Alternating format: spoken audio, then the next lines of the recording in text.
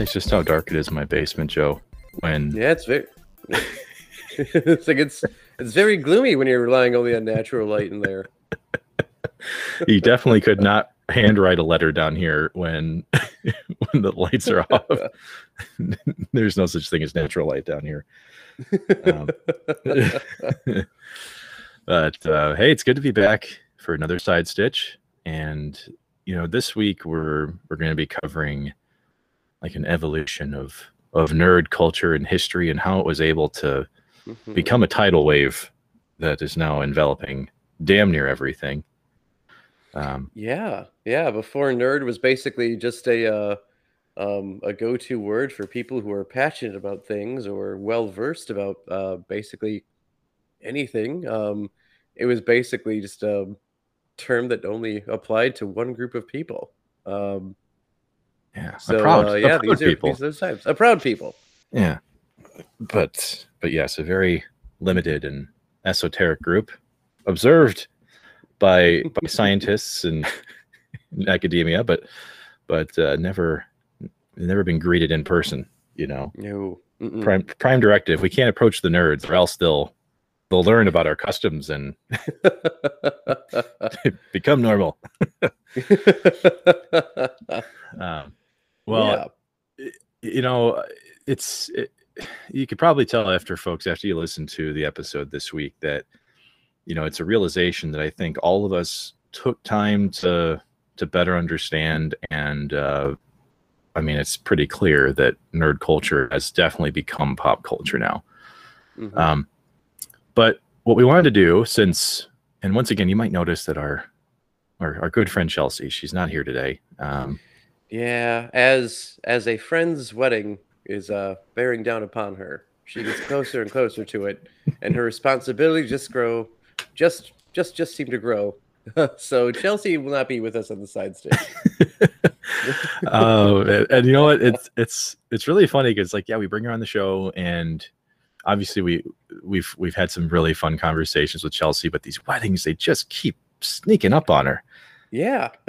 Who knew she had so many friends that wanted to share their happiness with her? Who does that? Yeah, Joe, you try to call me up. You're like, Mark, I have great news. And I go, I don't want to hear it. No, you will not decide to spend the rest of your life with only one other person. What is wrong with you? You pack down those emotions. You hide those feelings. Well, oh man. So we didn't know just how much we left on the vine here when it came to discussing nerd culture, but for some of you who have indicated that you're marginally interested in the lives of your hosts and creators of this program, we decided that we would share some of the personal reasons for why we thought maybe we had the same barriers that we discussed in this episode, as far as being able to really maybe share nerd culture with other people, and talk about what that felt like, back when we were younger. Because I mean, Joe, we're even just looking back, even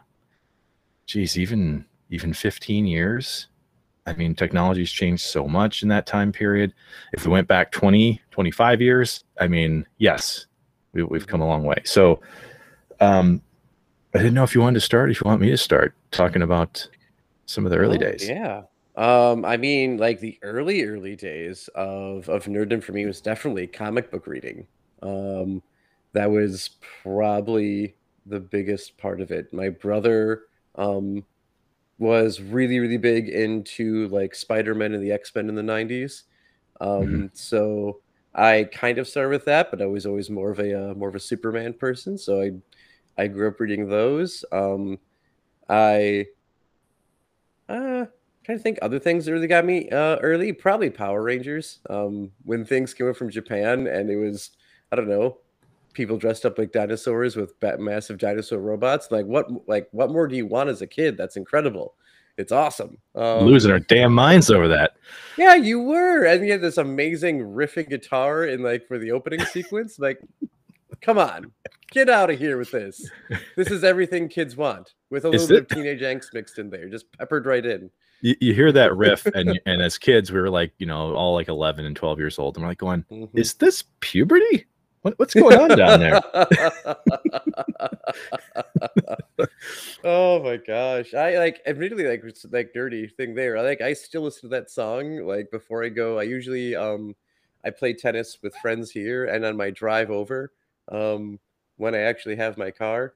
I usually just play music that gets me excited. And that is in the playlist of like hype music. It's like the Power Ranger theme still pops in there. It's like a heavy metal cover of it, but I mean it's the same thing. Oh It's pretty yeah, great. yeah. Any heavy metal cover of the Mighty Morphin Power Rangers theme, because if you just say Power Rangers, folks, That's you true. get that's a very deep well. Very, compared to the very deep well that is just always always a few decades behind the Super Sentai series. I take that back. They were I should because like yeah, when the first one premiered, like Zoo Ranger had only been out, I think, for like a year. So it was like the most recent one. But yeah, no, like Power Rangers and Super Sentai is a huge spanning thing that's been going on, I think, since the 70s. yeah, So yeah. there have been a lot of iterations of it. But yeah, that's probably where I started with nerdy things, and then to continue probably with me like I don't know, like the stereotypical like I'm gonna make all these drawings that no one's ever gonna see but me because I'm too like I don't want to share them with other people. These are just my drawings. Um, and yeah, that's probably where everything started, and then video games just kind of naturally flowed into that. How about you? Where did your nerdiness begin? So it's funny how my entry point for like nerddom didn't actually start with superheroes, didn't start with video games, it didn't even start with TV or movies. It actually started with a documentary from Robert Ballard, who rediscovered the Titanic. And Okay, yeah, did not see that coming. and I'll explain. Trust me, I'm ready to Hmm. explain myself. Um, so my dad was in the army. I've mentioned this a couple of times in the show, and that we moved around a lot. As we talk about barriers, well, the people I knew in my life were typically related to me for quite a long time. Hmm. So uh, yeah. So it's no mystery that a lot of people in the military end up being history buffs because, well, when you get your education as a soldier, a lot of times you're hearing about tactics and uh, stories that are from the people in the military before you who Hmm. created these things, right? So there's a lot of historians in the army. My dad, of course, would inevitably be a major influence on me from that standpoint. So some of the earliest memories I actually have as a kid involve Dr. Robert Ballard discovering the Titanic because it Ah. hadn't been seen in a long ass time. Um, Hmm. touchy subject, right? Because a couple people died. It was a PR disaster. Um, Oh, completely. You had that one woman who just wouldn't share the wreckage with the dude, and he like sank to his doom. yeah, Yeah, yeah. terrible. People just didn't want that to come to light. It Yeah. was really rough. So Hmm. so for me, the whole reasoning behind the nerddom and why I attach it to this so much is because I was probably the only 3-year-old slash 4-year-old who was reading about the Titanic. Yeah. And and so like it kind of began building out my mind palace. Like, okay, so I know that they found, like lobsters down there in the Titanic when Hmm. they went fishing around in it. I know that they opened up safes that included, personal items, and they found liquor and stuff down there, all that kind of stuff. Well, as a nerd, a lot of us have a ton of knowledge about very specific topics, okay? And Hmm. and we kind of adapt this to other properties as we go. Well, the Titanic was like the first example of that for me. Like I learned a shitload about the Titanic, and then all of a sudden I just had this ability to deeply associate with other things, and so it started there. Very quickly after that, though, would be Ghostbusters Oh because yes. Now, before we bridge to Ghostbusters, was it the same documentary that I don't want to say convinced you, but inspired you and your dad to build the? Because you have a don't you have a massive Titanic model hanging out at your parents' house? Oh yes, yes. The Mm-hmm. and ironically enough, yes, we would create the Titanic model. Now, my hands were not dexterous enough and far too shitty to actually help contribute to this when I was a child. I just didn't have it. But yes, we built the Titanic together as a family, and once it was completed, yeah, I mean, this is a pretty large, It's a sizable sizable model. model. Mm-hmm. Yeah, yeah, and moving around a lot, we were like, well, we don't want this thing to A, collect dust because it's hard to clean, and two, Yep. we don't want it to get broken. So what did we do? We sealed this Titanic model up just like the crates you see in Raiders of the Lost Ark in the giant I was gonna warehouse. say, this is the Ark of the Covenant right here. Yes, yes. So somewhere my dad's in the basement of his new house with this thing on a cart pushing it into this massive warehouse. But that's really where, yeah, dude, that was it. Like I buried so much time, and I remember when they did, so this was a National Geographic documentary that they did back then. And I don't even know, it had to be on TV somewhere, but we bought it on VHS and we watched it to the point where we damn near broke this thing. Just like the Ghostbusters VHS. But so for me, it was mesmerizing because, for one, I didn't know about the Titanic. I was 3 years old. I was like, still occasionally shitting my pants. I was only concerned about, I only wanted my SpaghettiOs with some hot dogs chopped up in it. I didn't care about a whole lot back then. Life was simple. It was so simple. But then the complication of 1980s, cameras under the damn ocean, and it's just foggy down there. They kind of had an idea of how the ship would have drifted and where it would have ended up, but they didn't know. They didn't know exactly where it was. No clue. Yeah. But you see all the buildup in the video. You hear the story, and then when you see the actual ship itself for the first time, and for many seeing it for the first time because we hadn't since it sank, that for me began like this path to nerddom. Like, it was like, holy shit, I'm interested in this, and half of my friends will, I'm going to say like 90% of my friends will never see this documentary.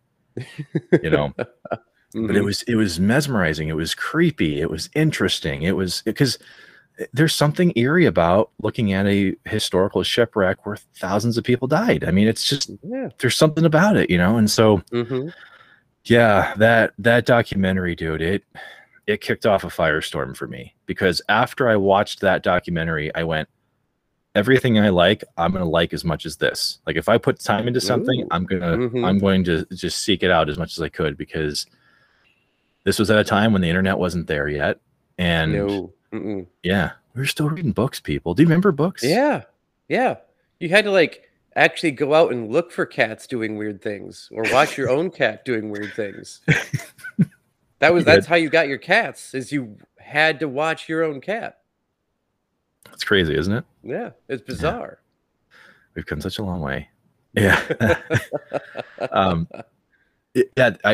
I haven't actually, I don't share this with a lot of people. And it's not because I'm ashamed of it or anything, but it's one of those stories where when people start talking about their nerdiness and their identity and how they began to build it up, well, this was one of those stories that I hid for a long time because I didn't know a lot of history buffs. Everybody I did was in my family, right? So I felt fine sharing it with them. But what this would end up doing for me, Joe, was it would cause me to really attach myself to characters like Ray Stantz in Ghostbusters. He's also kind of a student of history in a lot of ways. He has this childlike enthusiasm for the things that he kind of, takes interest in. Stan Lee would call him a true believer. Yes, he would. He would call him a true believer. And you know what? I mean, I can't say that like Ray Stantz is like my personal hero, because the whole reason why I was introduced to these things is because of my dad. I mean, he's the one that put us in front of these things. And so as it went on, as time went on, I would see more and more like influences of my dad in characters and in some of these properties. And that's what kind of caused me to latch on to these early ones, like Ghostbusters, Indiana Jones. I mean, you can't go from like being obsessed with the Titanic and like early Egyptian history and then not like Indiana Jones. Oh, I mean, yeah. Yeah. Just totally. And I mentioned the Egyptian stuff, dude. My dad went to Egypt for peacekeeping operations in the late 80s. Okay. Ooh, yeah. Yeah. For those of you who aren't familiar, we've pretty much been in Iraq a long ass time. Okay. Like it's, but I'm not going to get into that. But so yeah, he went to Egypt. He brought back like a copy of the Rosetta Stone. Like, so for me, nerddom started with history. It definitely did, and then it branched out from there. But the foundation was definitely history. Nice, yeah. That's a much more like, I don't want to say, I'd say probably practical like application for nerddom, because like I just feel like if you were like in a dinner conversation or like something and you bring up something from history, so it's like, oh, this man's very well educated. And if I were to tell you, yeah, but do you know what blue kryptonite does to Superman? They're like, well, he's a fucking idiot.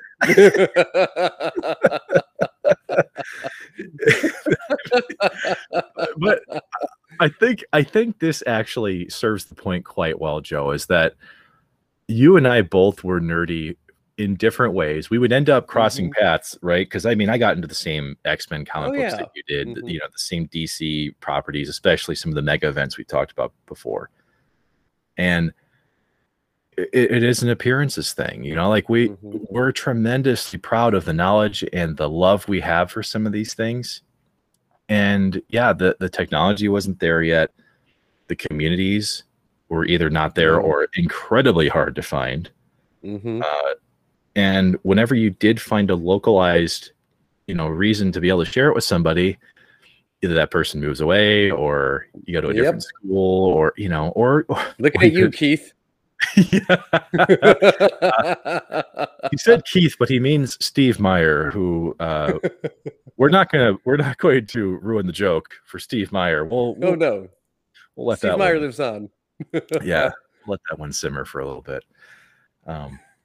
But similar to what we'll talk about later this week in our episode, I mean, technology was obviously a big reason for why most of us were able to feel that sense of community eventually. And it's just not something we had. So, I mean, I know for you, Joe, you grew up in a fairly small town, right? Like, I mean, how many people could you count them on one hand? Like, how many people could you realistically talk to about comics with?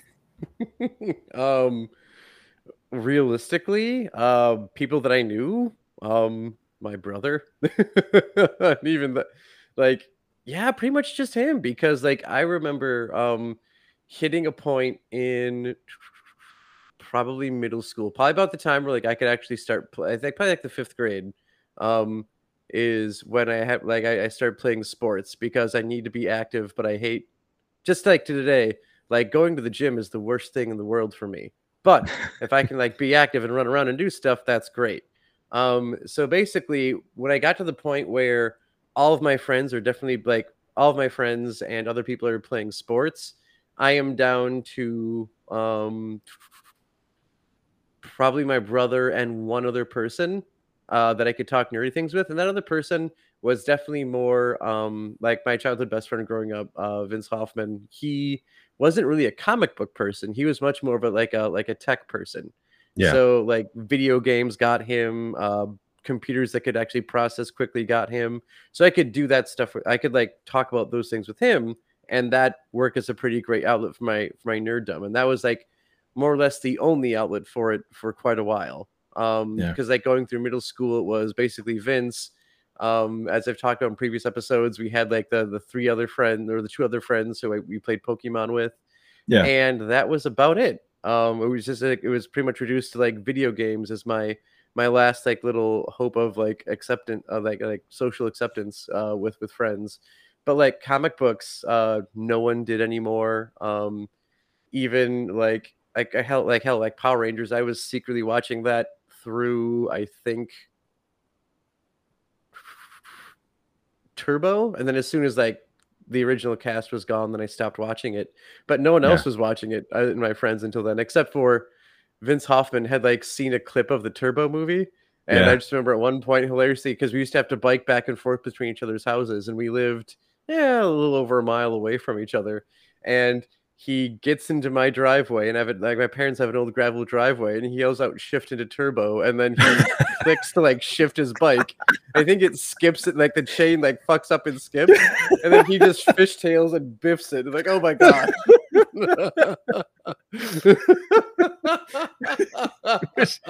which oh my god, that's the perfect way to describe like what happened with early Power Rangers, because like so many of us watched like you mentioned like the original crew and Yep. like maybe through like the first maybe like second movie was there. It's just the first movie, I think. I don't think the second movie came out for a while. So after that first movie, like Power Ranger stuff, like people were still watching, like you mentioned, but not nearly as many. So I was in the same boat you were, man. I was like watching Power Rangers, and I'm like, is this gonna ruin friendships for me?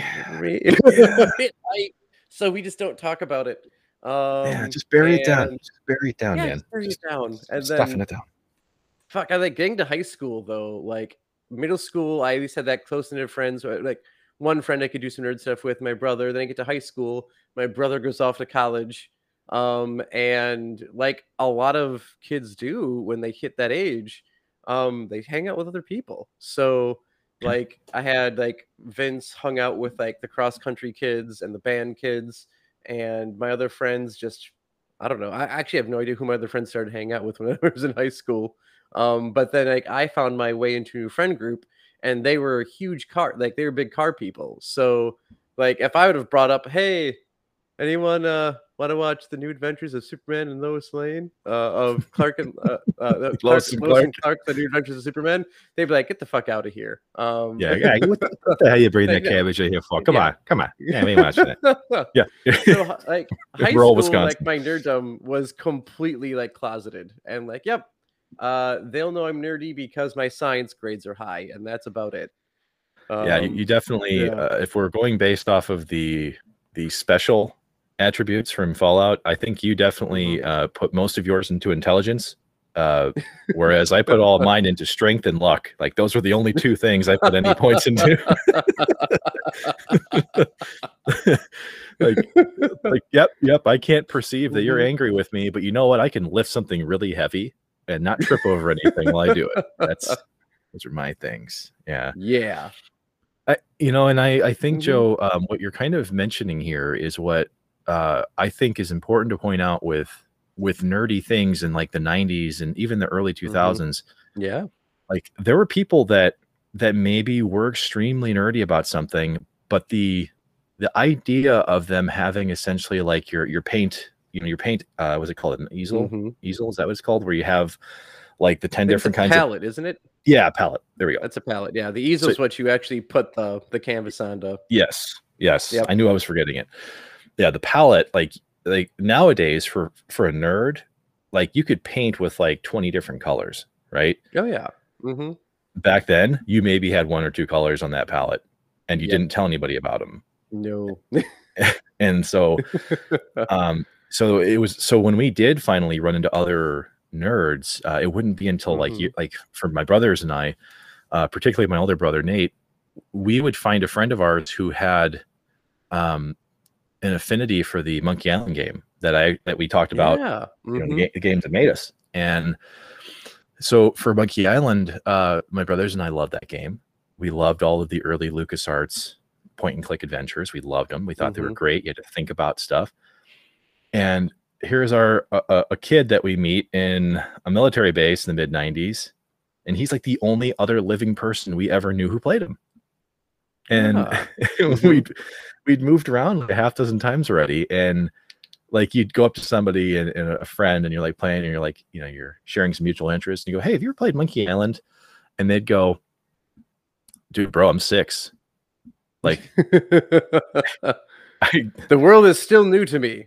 Yeah, you're talking about Commodores and Ataris, and like I accidentally shit my pants on the bus this morning, dude. I don't know what a Monkey Island is.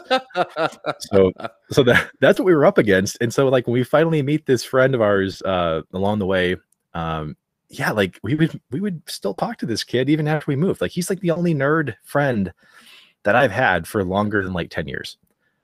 I've known this kid since I was I think at that time I was like either 8 or 9. And ever since then it was like, yep, this dude gets us. We get him. You were anointed. Yeah.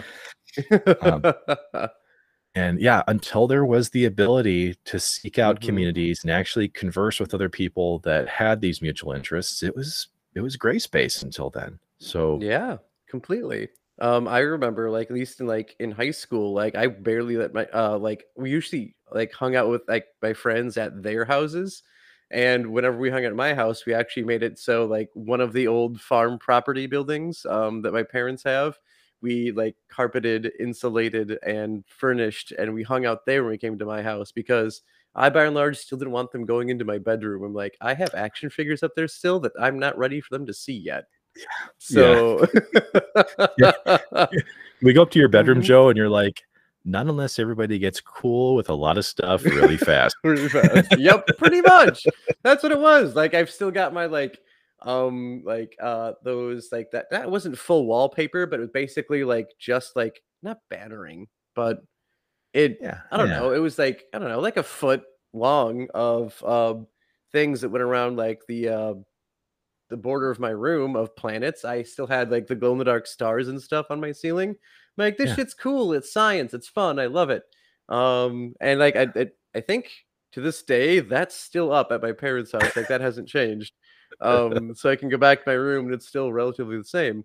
Um, but yeah, no. And then I'm trying to think of when it actually became a little more acceptable again to be slightly nerdy. Cause like I do remember being in college in my first 2 years, I went to UW Baraboo while still living with my parents because that way, like, oh, I can save on money, not paying for like larger tuitions for larger schools. Mhm. And we would have LAN parties on Thursday nights to play Halo. And Ooh, I mean, it was probably Halo 2 at that point. Yeah, I think it was Halo 2. And that's where suddenly it's like, oh my God, like a lot of people are here doing this. This is yeah. fantastic. This is great. And it felt really good again that I could like, oh, I've got friends who play video games and like they're hanging out and playing video games together with pizza and not soda and we're Yeah. we're playing Halo. This was fun. I mean, it did feel like a pop culture renaissance in a lot of Mhm. ways, you know, and once again, we don't want to take the wind out of the sails or Yeah. talk too much about things you're going to hear about later this week, Mhm. but yeah, I mean it really took off, and to this day, I mean that openness is a benefit that a lot of people have that we didn't growing up. Um, Yeah. and so I will say that I am extremely thankful that these are topics that I no longer have to keep to myself, Mhm. because now there's so many people that love it. I think one of the coolest things that I can point out, especially since we've been on Twitter, right, as a show, Mhm.